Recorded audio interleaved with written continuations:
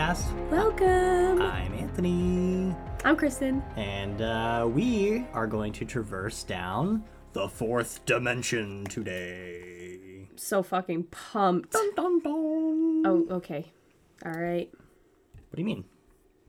Just the dong dong dong. Yeah, so time dilation. Fucking time dilation. It's a really hard concept to wrap your dumb human brain around. And don't say you don't have a dumb human brain, because if you're human, then you're dumb in the fourth dimension. Because we live and work in 3 dimensions, but treat time as sort of a measurement of bullshit. Like, our view on time is so fucked up to what is actual reality that you have to kind of you have to flush it out of your brain. I know, that's why I keep asking you to talk about it, because I don't fucking understand anything about time dilation, and it's confusing as hell. All right, I'm going to show you my watch. What time is it? 12:27, apparently. Okay, flush all that down the toilet. That's what flushing time down the toilet is. Oh, yeah, and go buy our merch, too. Side note. Yeah, for a limited time. No, actually, do we have any promotions? Yeah, we do. I think it's 10% off. I think so. Well, if we don't, now there is. Well, yeah, because, no, there's a, what do we have to type in? You created it, actually. Yeah, it's like early bird or something. It's on if you go to our Instagram and you click on the link, it'll say it right on there on the merch site. Oh, okay. Yeah. 10% off for our merch. Back to the fourth dimension. Back to the fourth dimension.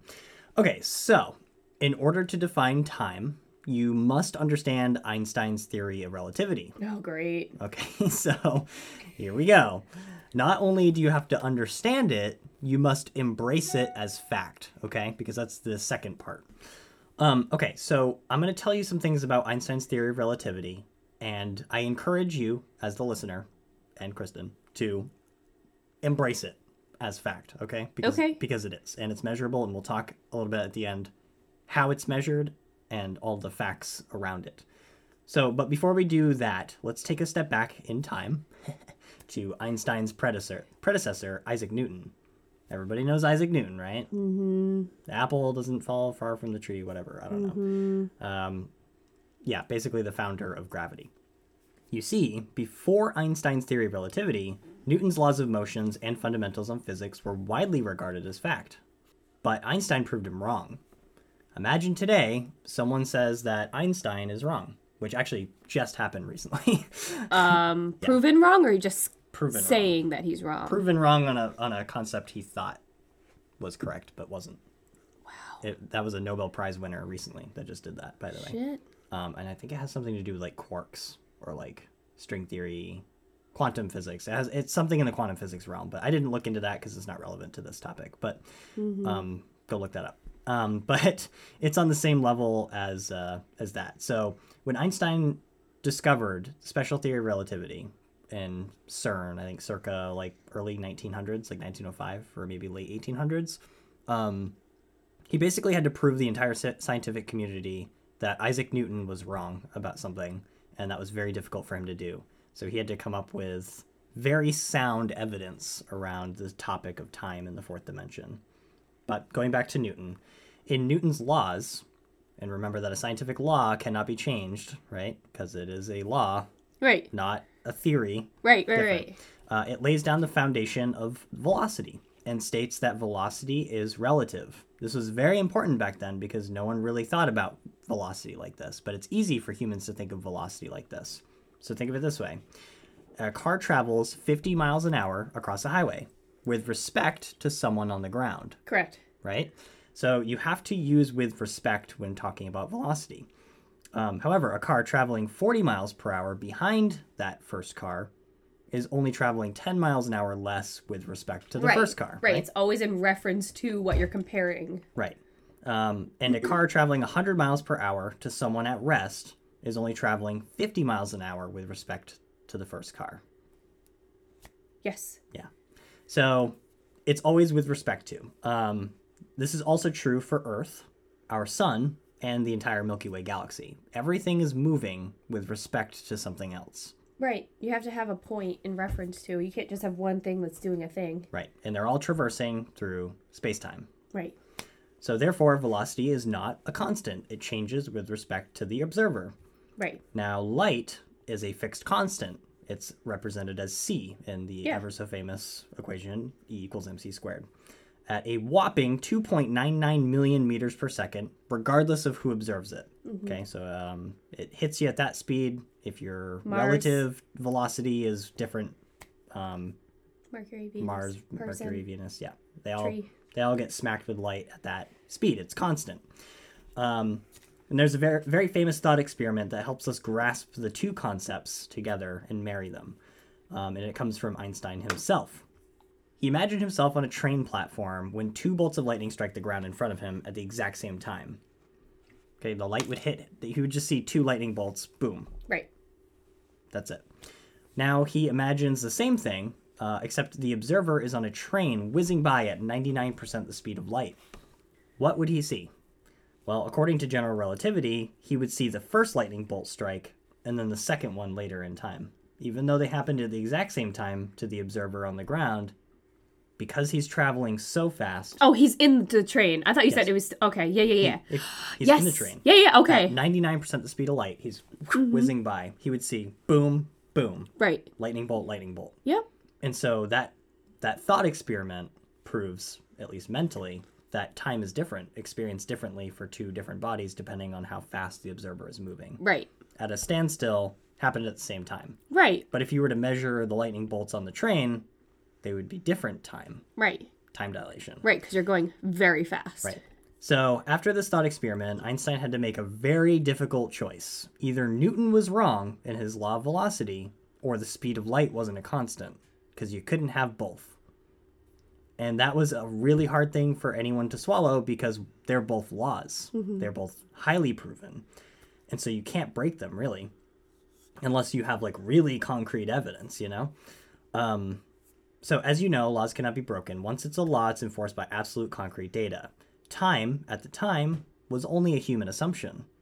So he was able to make a small tweak in his mathematics, relativistic time, and therefore time is not constant, as right. Newton thought.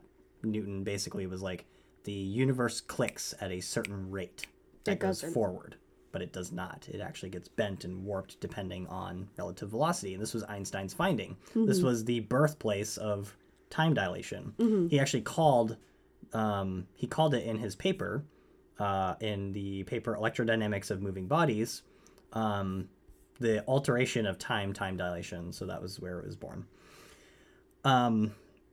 Special relativity, just to give you like a brief explanation of what that is. It's an explanation of how speed affects mass, time, and space.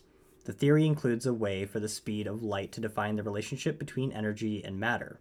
Small amounts of mass can be interchangeable with enormous amounts of energy, as defined by the classic equation E equals mc squared. Now, Newton believes probably what everybody listening to this podcast now believes, that time moves forward at one constant speed, unflinchingly forward. But the reality of time is that it bends, it twists, varying with velocity. Due to its malleability, time, like space, deserved its own dimension. Mm-hmm. So this was the birthplace of also the fourth dimension, time. Space has 4 known dimensions, currently: length, width, depth, and time. If we want to know where an object is in space, we need to know its dimensions. How far forward, how far left and right, how deep, and when was it in time? Mm-hmm. If we really want to know an answer to that question, you have to look at all dimensions. But I don't want you to think of time as a property of space. Instead, they are one and the same. Mm-hmm. Space and time are the same thing. So if you're looking at an object and you observe it in an area, you're not measuring what time is it at that space. You're measuring where it is in space-time. Mm-hmm. Okay? So I have my own thought experiment that I came up with that helped me grasp this concept, because it's kind of hard to like think in 4 dimensions. Mm-hmm. So imagine a stick figure drawn onto a sheet of paper. You just take a sheet of paper and you draw a little stick figure on it. Okay? Mm-hmm. Now imagine the stick figure can come to life. It can move around the paper. It's currently operating in the 2nd dimension because there's no 3 dimension. There's no depth. It's only a flat piece of paper that you've drawn a stick figure onto. Because it has no depth, only 2 dimensions are available to it, length and width. If we time our little stick figure running across the sheet of paper with an actual like stopwatch, we would say that it takes about, let's say, 2 seconds to watch him run across the paper. Okay, so we'll measure that. That's its constant speed, 2 seconds, okay? Now let's expand him out of the paper into 3 dimensions. So he stands up right before your eyes and he peels his little graphite body up out of the paper. We measure him running across the paper, but again, this is in 3 dimensions now. Mm-hmm. And we'll say it takes him about, yet again, 2 seconds to complete the task, okay? But we're looking at 3 dimensions now, okay? So instead of using time as a property of space, they're one and the same. I just said that earlier, just want to solidify it.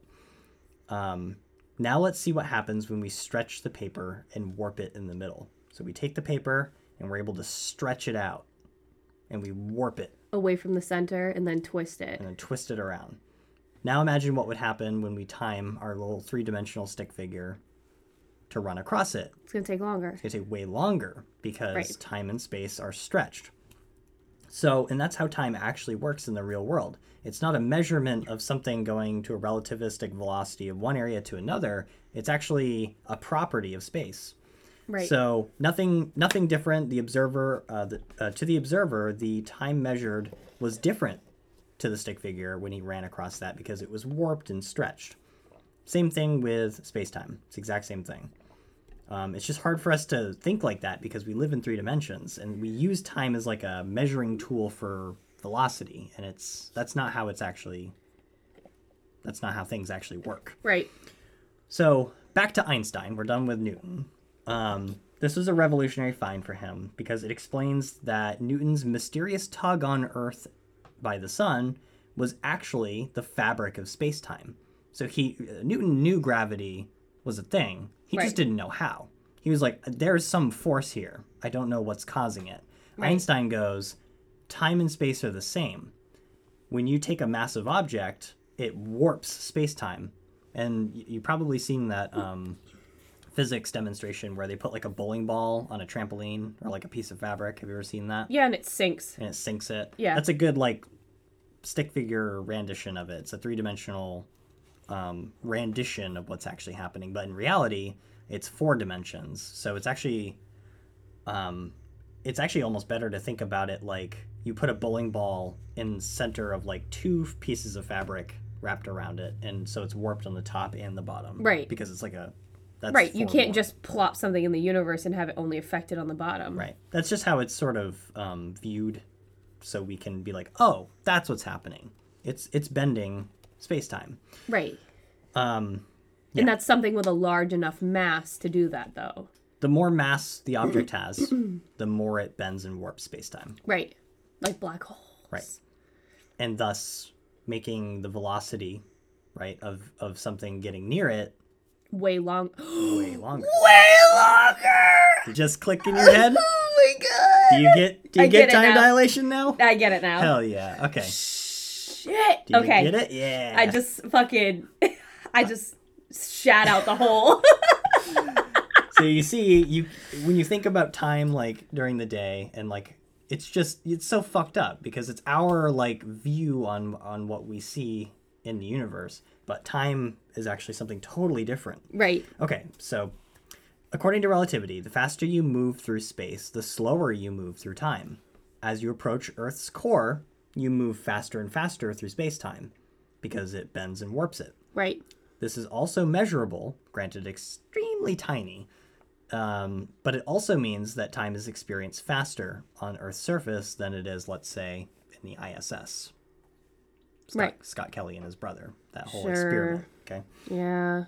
It's slightly microseconds. Like, slightly. I think it's actually like nanoseconds. I don't know. It's tiny, tiny, tiny. Okay. Since different planets have different masses, the time experienced on a more massive planet would result in time accelerated for you on Earth. Time goes by faster, therefore, the time to get back to Earth from this other planet, you would have already accelerated through time by their measurements far ahead. However, you would have experienced nothing different as the traveler, only that you traverse space-time at the same rate you always do. when you traverse through space-time, nothing changes for you. You're just, if you were to take a spaceship and go towards a black hole, and you feel its effects on gravity, and you pull yourself out of it, right? And you just have traversed that. Time doesn't, you don't look at your watch and it's faster all of a sudden or slower. It's that Is it the effects on your body? It's not even the effects on your body. it's that back home on Earth, they're going through a different period. Right. They're on their tiny little mass, so they're going through time at a different rate. At more constant rate versus you, which is, if you're going through this, it's slower. Through time. Yeah. Right. Right. So they're aging actually more rapidly versus when you're in a bend and you're stretching time. You're going slower, but they're the constant. Right. So that's why you come back and you're still kind of young and everyone's fucking age. Theoretically, if you were to go out. Right. Okay, yeah. Yeah. So just like just like this stick figure from my little thought experiment, he didn't do anything different. He just traversed the paper like he always did. It just, the paper was stretched. Right. Imagine if you took that paper and squished it in, right? He would be traveling compressed. He'd be traveling through space-time quicker. That's the wrinkle in time theory. Sure. Yeah. But yeah, so you get the idea. I get that one more than the stretch, but I was just a fucking idiot. So I'm actually, with that thought experiment, I'm referring to the scene in Interstellar where they visit that very massive planet and it's orbiting a black hole. They claimed that 1 hour on this planet was 7 years back on Earth. So that math kind of checks out if you think about it. Time moves slower for them here than it does back on Earth. Right. Granted, that would have to be a gigantic planet and next to a black hole warping space-time for that to be a real measurement. So it's just insane to think of that. That, like, ratio of 1 hour to 7 years would almost never happen for us. It happened in the movie because it was next to a black hole. Right. The warping of space-time in every day is very real, but often even the most massive object in our solar system wouldn't even really make a difference that's noticeable for us. Like if we were to land on Jupiter for like a year, it would still be, would be like an seconds, hour, like seconds. Yeah, it's not even. Oh, that's such a bummer. Yeah. But that also makes it a really good point to, like, if you think about how insane a fucking black hole is to add fucking years. Well, the center of a black hole is infinite mass, right? Right. So you have to think the closer you get to it, the more exponential you're stretching space-time. Right. If you were to get right up on one, man, you're just fucking flying through time. Right, basically. literally. Yeah. Literally. So I'd like to talk about the effects on motion and time. So if you take a clock, but the clock is a photon, light beam, bouncing back and forth between two mirrors, okay? Let's say that it takes 1 second for a photon. That wouldn't actually happen, but let's just imagine it takes 1 second for a photon to be reflected between two mirrors. Sure. An observer on Earth is watching a man falling through the sky holding this clock. And an observer from the ISS is also watching this man fall from Earth. Okay, so you have one that's up here and one that's down there. The man on the ground and the man in the ISS would see the light beam moving in diagonals as it goes across. So if he's holding a clock and it shoots a light beam back and forth, as it falls, it would actually look like it's zigzagging. Because it's delayed. Right. The amount of... yeah. Yep. So just like a bouncing ball on a moving train, as its velocity is going forward and you bounce it, to the observer in the train, it's bouncing up and down. But to an observer on the ground, it would be doing a diagonal. Right. Right? So therefore, the duration of a second varies proportional to the velocity of the falling man or the person on the train. If you think about the measurement, right? If you take a ball on a train and you're moving 99% the speed of light and you bounce it up and down, if you were to take a measuring stick and measure the distance between where you dropped the ball and where it came back up, let's say it's a meter, for instance, but you took that same measurement from an observer on the ground, it would be way longer to the person on the ground, therefore more time had elapsed. Right. So that's another good little thought experiment. We're going to move on to, okay, so we've talked about all of these thought experiments, right? How do we know it's fucking true? How do we know that how do we measure something like this in real life? Because we're talking about nanoseconds between, right? Right. This has to be like, this is deep space bullshit. Right. You Milky had Way this bullshit. exact question in the black holes episode that we did, where I was like, no, they can measure it. That Scott Kelly and his brother, they measured the time dilation between them. You're like, well, how did they know? Like, how would you even measure that, right? Yes. Right. So there's two very famous experiments that actually measured this shit. Measure time dilation? Yes. Fuck me. And it's incredible how they do it. So we're going to talk about that. The first one is it's called the Rossi-Hall experiment. In 1940 at Echo Lake in Denver, Colorado, Bruno Rossi and Dr. Hall, I didn't get his first name. His Wikipedia page is taken down. In 1940 at Echo Lake in Denver, Colorado, Bruno Rossi and Dr. Hall, and I didn't get his first name because his Wikipedia page is taken down for some reason. Don't know why. Cancel culture. Maybe he was racist. I don't know. Measured the relativistic decay of these things called muons. Spell that? M-U-O-N-S. Muon. Okay. Okay. They measured muons in the atmosphere traveling above 0.99 c, c being the speed of light. Right. Rossi and Hall confirmed the formulas for relativistic momentum and time dilation in a qualitative manner. Knowing the momentum and lifetime of a muon enabled them to compute their mean proper lifetime to about 2.4 nanoseconds when they expected a result of 2.2. So I'd like to talk about muons because that probably just confused everybody. Yeah. So to understand what a muon is, simply put, muons are subatomic particles that are created by the interaction of cosmic rays and hitting our upper atmosphere. So basically, when cosmic rays enter our atmosphere, the particles rip into subatomic particles. One of those are called muons. And we know this because we've measured them before. We're like, what the hell is this? A muon is actually just an electron, basically, but with a larger mass. And when muons decay, they turn into two electrons and one... Shit, I wrote this down somewhere. You know, I'm just going to go back and say, when muons decay, they turn into other particles. We'll get to that in a minute. Okay. They're actually 207 times more massive than an electron, but they're basically an electron. You could just think of them as an electron. Just a negatively charged, not well, if it decays into something, wouldn't it make it an atom?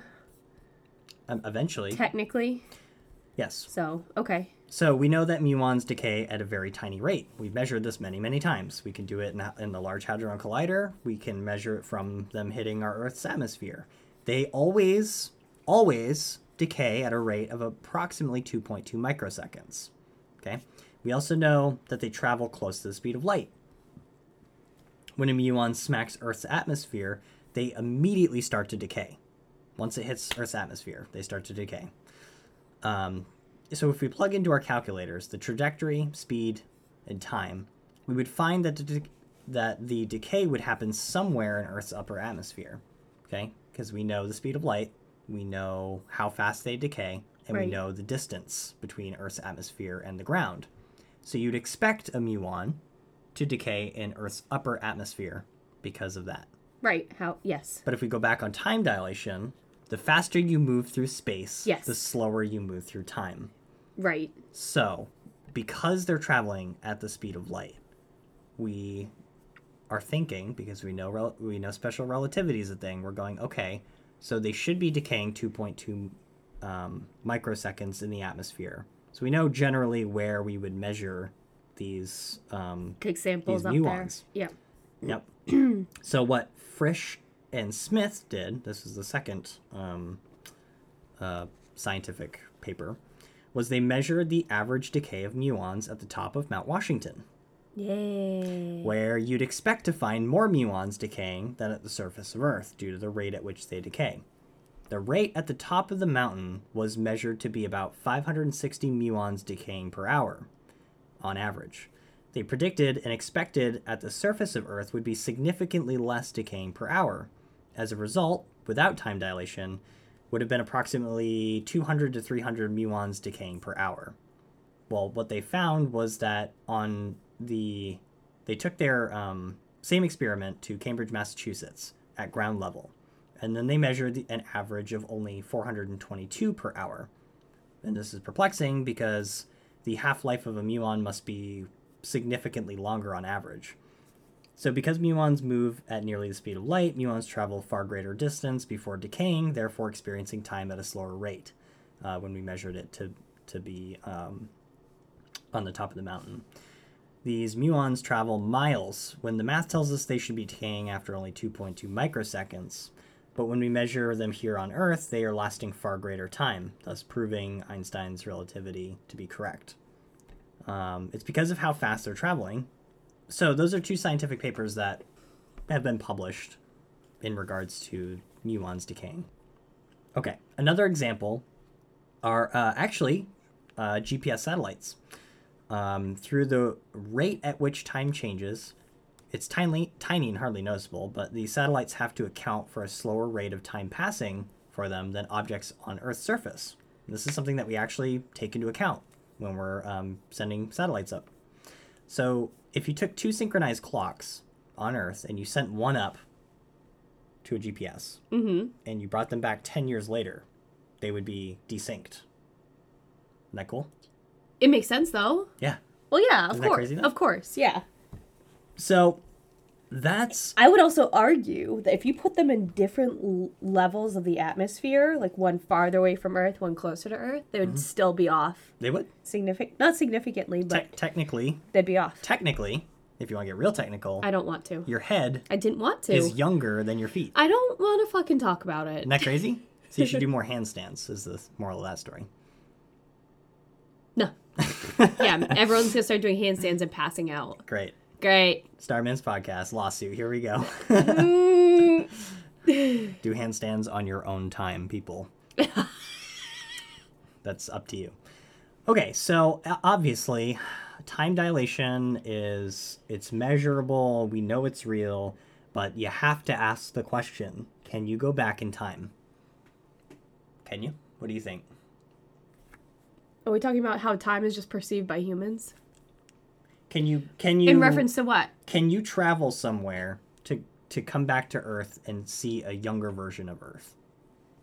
Oh shoot. The only place I could think of would be going through like a black hole and breaking that fourth dimension into the fifth dimension like we were just talking about. Mm-hmm. That's the only Because right now That's the only place because farther away from Earth you get, again, the faster you're going to be aged no matter what. Right. Unless you went into its core. Right. So.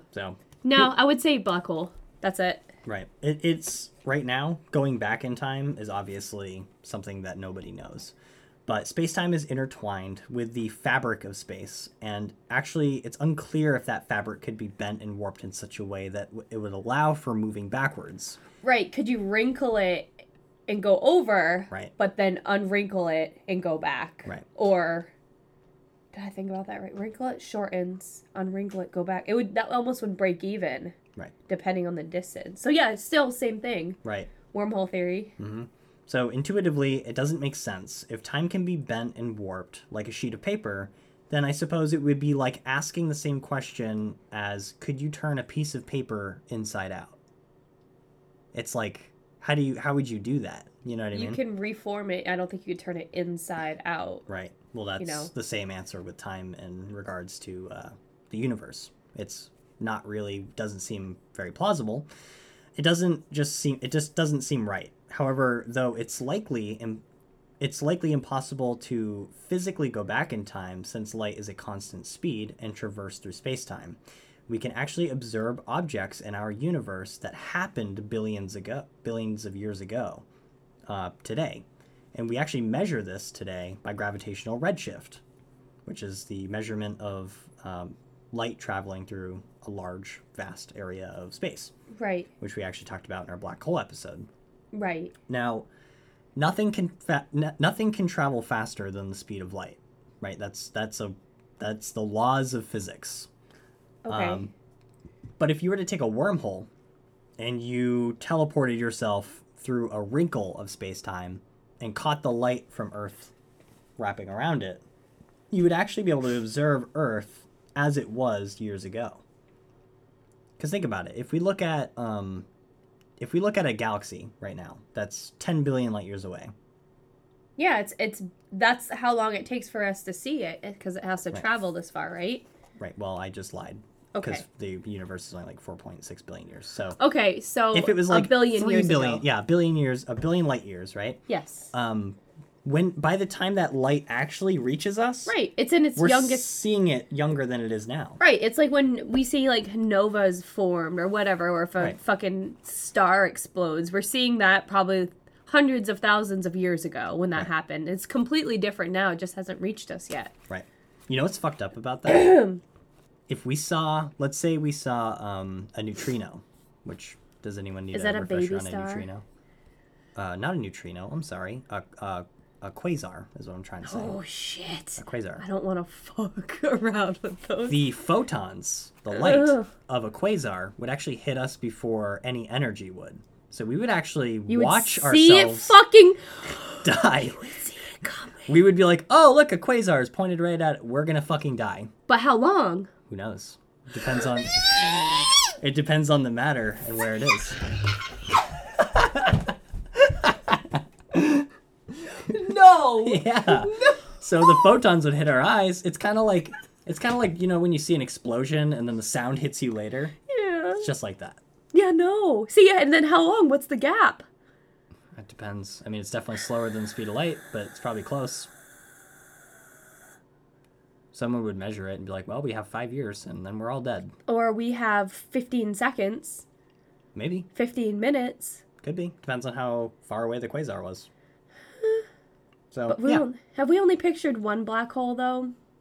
We theorize about black holes. We've only photographed one. Correct.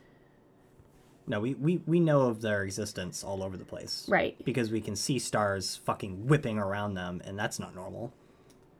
There's actually a really, really cool graphic on stars getting warped by black hole GIF. That's the one right there. So we see this shit. So we see a star, and it gets whipped around a black object and sucked in. So we know they exist.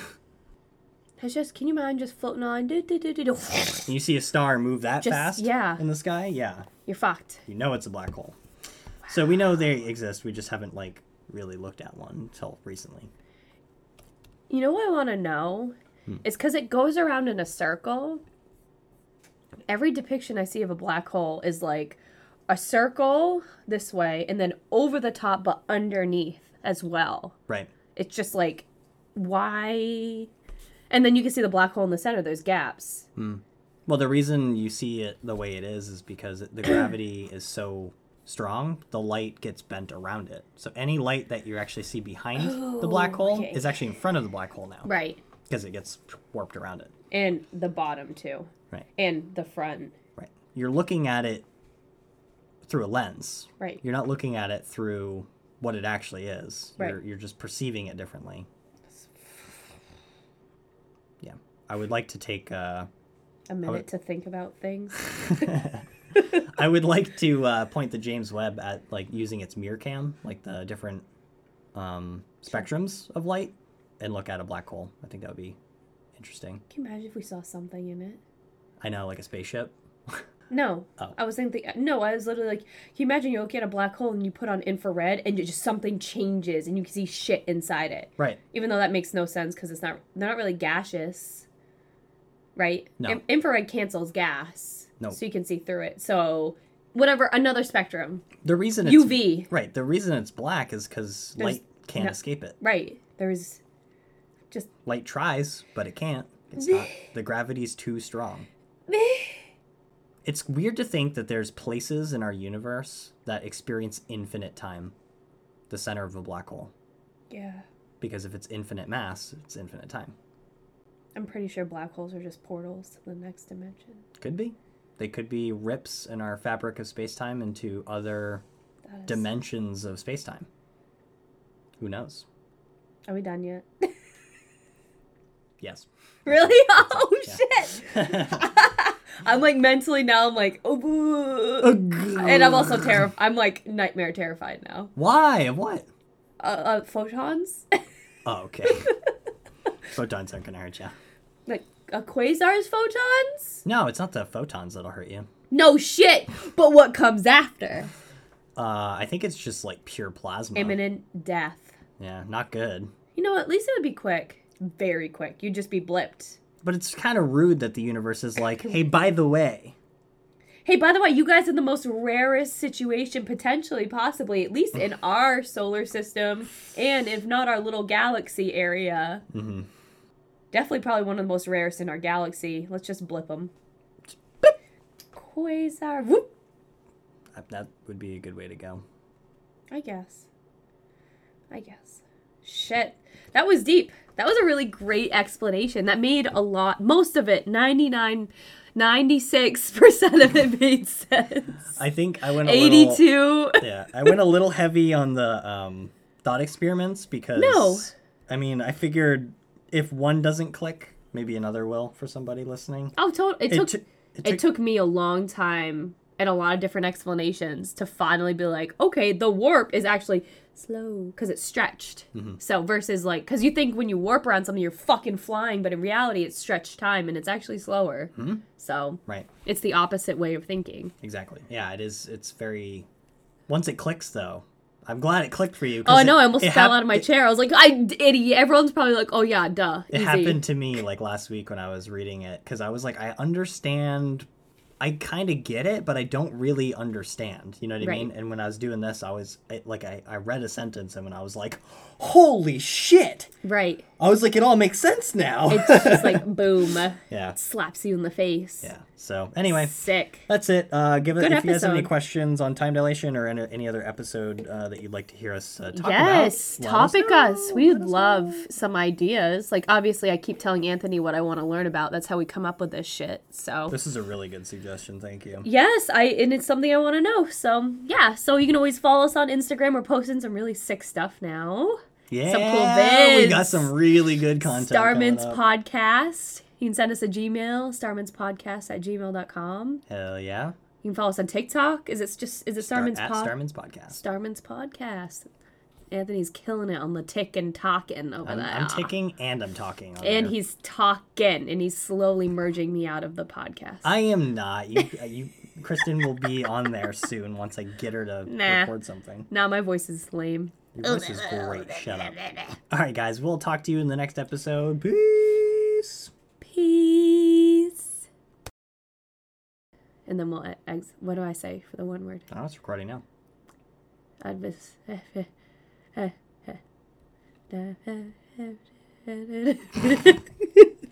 the next episode of Starman's Podcast, we're going to talk about the ocean. You'd be louder than that. On the next episode of Starman's Podcast, we're going to talk about the ocean. The ocean! How we don't fuck with the ocean. Don't fuck with the ocean. We don't fuck with the ocean. We're going to talk about a trench. That's all you get. Bye.